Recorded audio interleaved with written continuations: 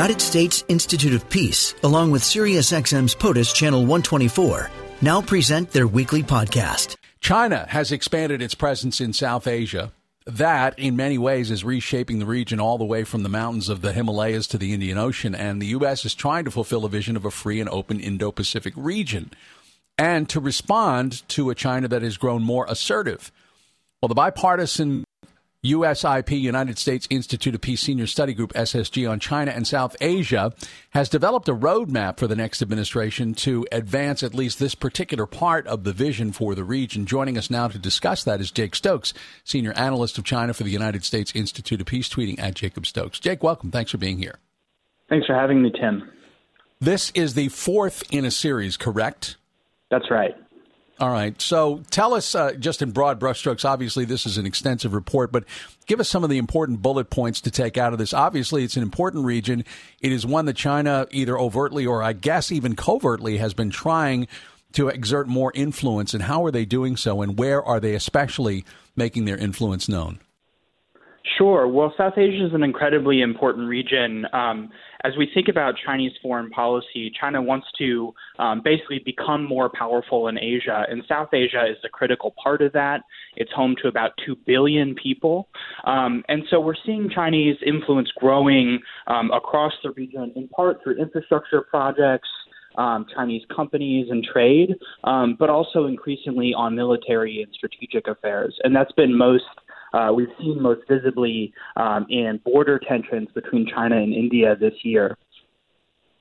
And some of the things we have talked about that the study group suggests we do about it is for the United States to change its diplomatic approach to the region, to make its policy less about responding to China, although keeping that in mind, of course, and more about engaging the states with South Asia. Sometimes we make the mistake of going to these states and saying, well, you can't do X or Y with China. But we really need to do to be competitive is find a way to engage with those countries, India, Pakistan, and some of the smaller countries like Sri Lanka and Nepal, and talk with them about how to solve and work through their problems jointly. In addition, we need to deepen ties with India across diplomatic, economic, technology, and military areas.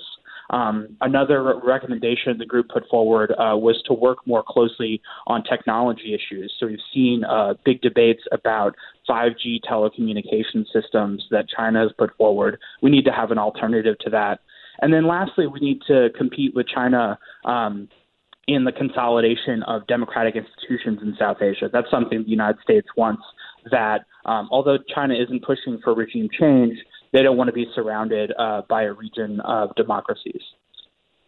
I was looking at some of the quotes in here, one from Elon Musk, of all people, talking about the foundation of war is economics. If you have half the resources of the counterparty, then you're better to be real innovative. If you're not innovative, you're going to lose. And he's speaking about the U.S. relative to China.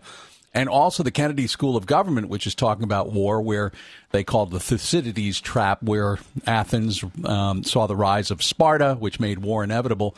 But the U.S., you're suggesting this is not about war. This is about figuring out a way to avoid war, which is to, as you said, engage the neighbors, right? The ones that China's trying to influence more.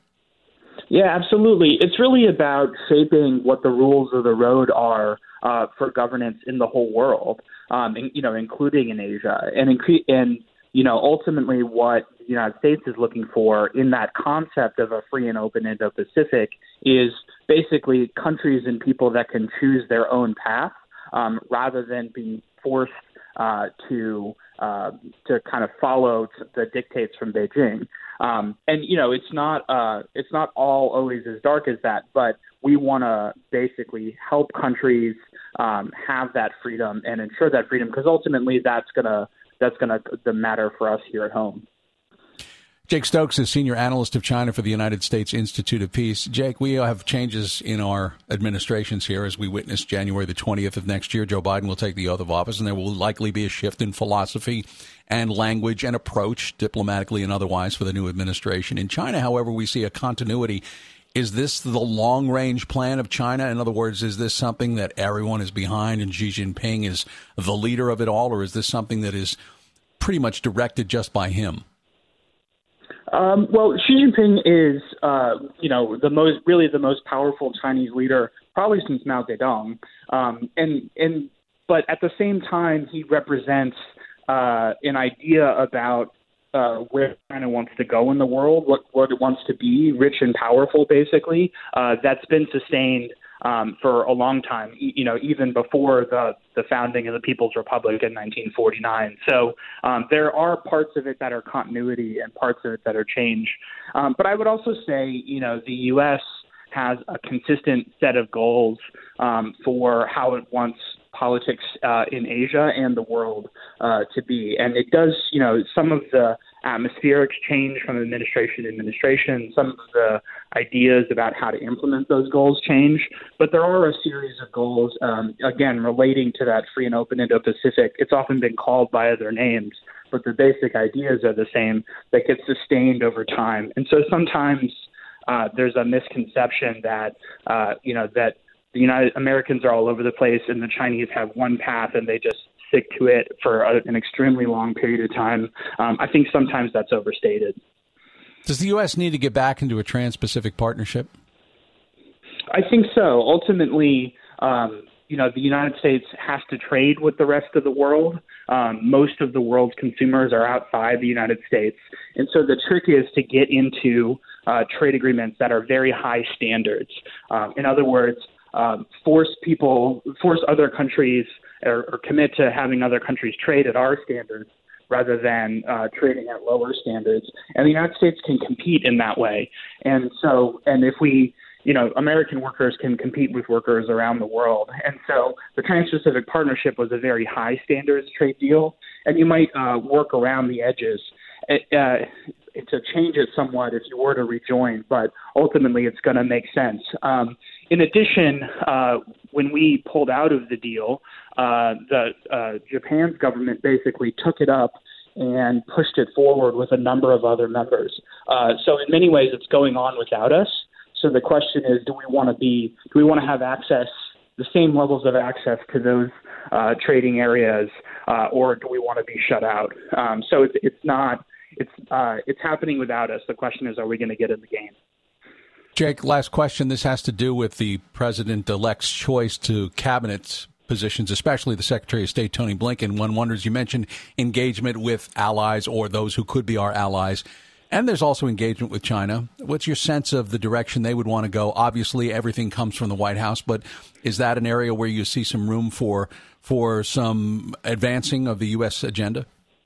Absolutely. I think one of the fundamental differences that President-elect Biden's foreign policy is likely to have with President Trump's foreign policy is really a focus on engaging allies and partners in advancing a set of common initiatives. And so, the United States is an incredibly powerful country, but at the same time, if we're not engaging our allies and partners, we're not going to be able to counterbalance China in the way we really need to. And so, ultimately, it's really not a choice about whether we should be engaging allies and partners. It's a strategic necessity, but it also gives us an advantage when we do it correctly. Jake, I appreciate you spending time with us on POTUS today. Thanks so much. Thanks very much, Tim. Have a good one. You too. Jake Stokes, senior analyst of China for the United States Institute of Peace. Their fourth report on conflict dynamics in South Asia, China's influence there, and what the U.S. could and should do about this. He is tweeting at Jacob Stokes, Stokes. This podcast has been brought to you by the United States Institute of Peace and SiriusXM's POTUS, Channel 124.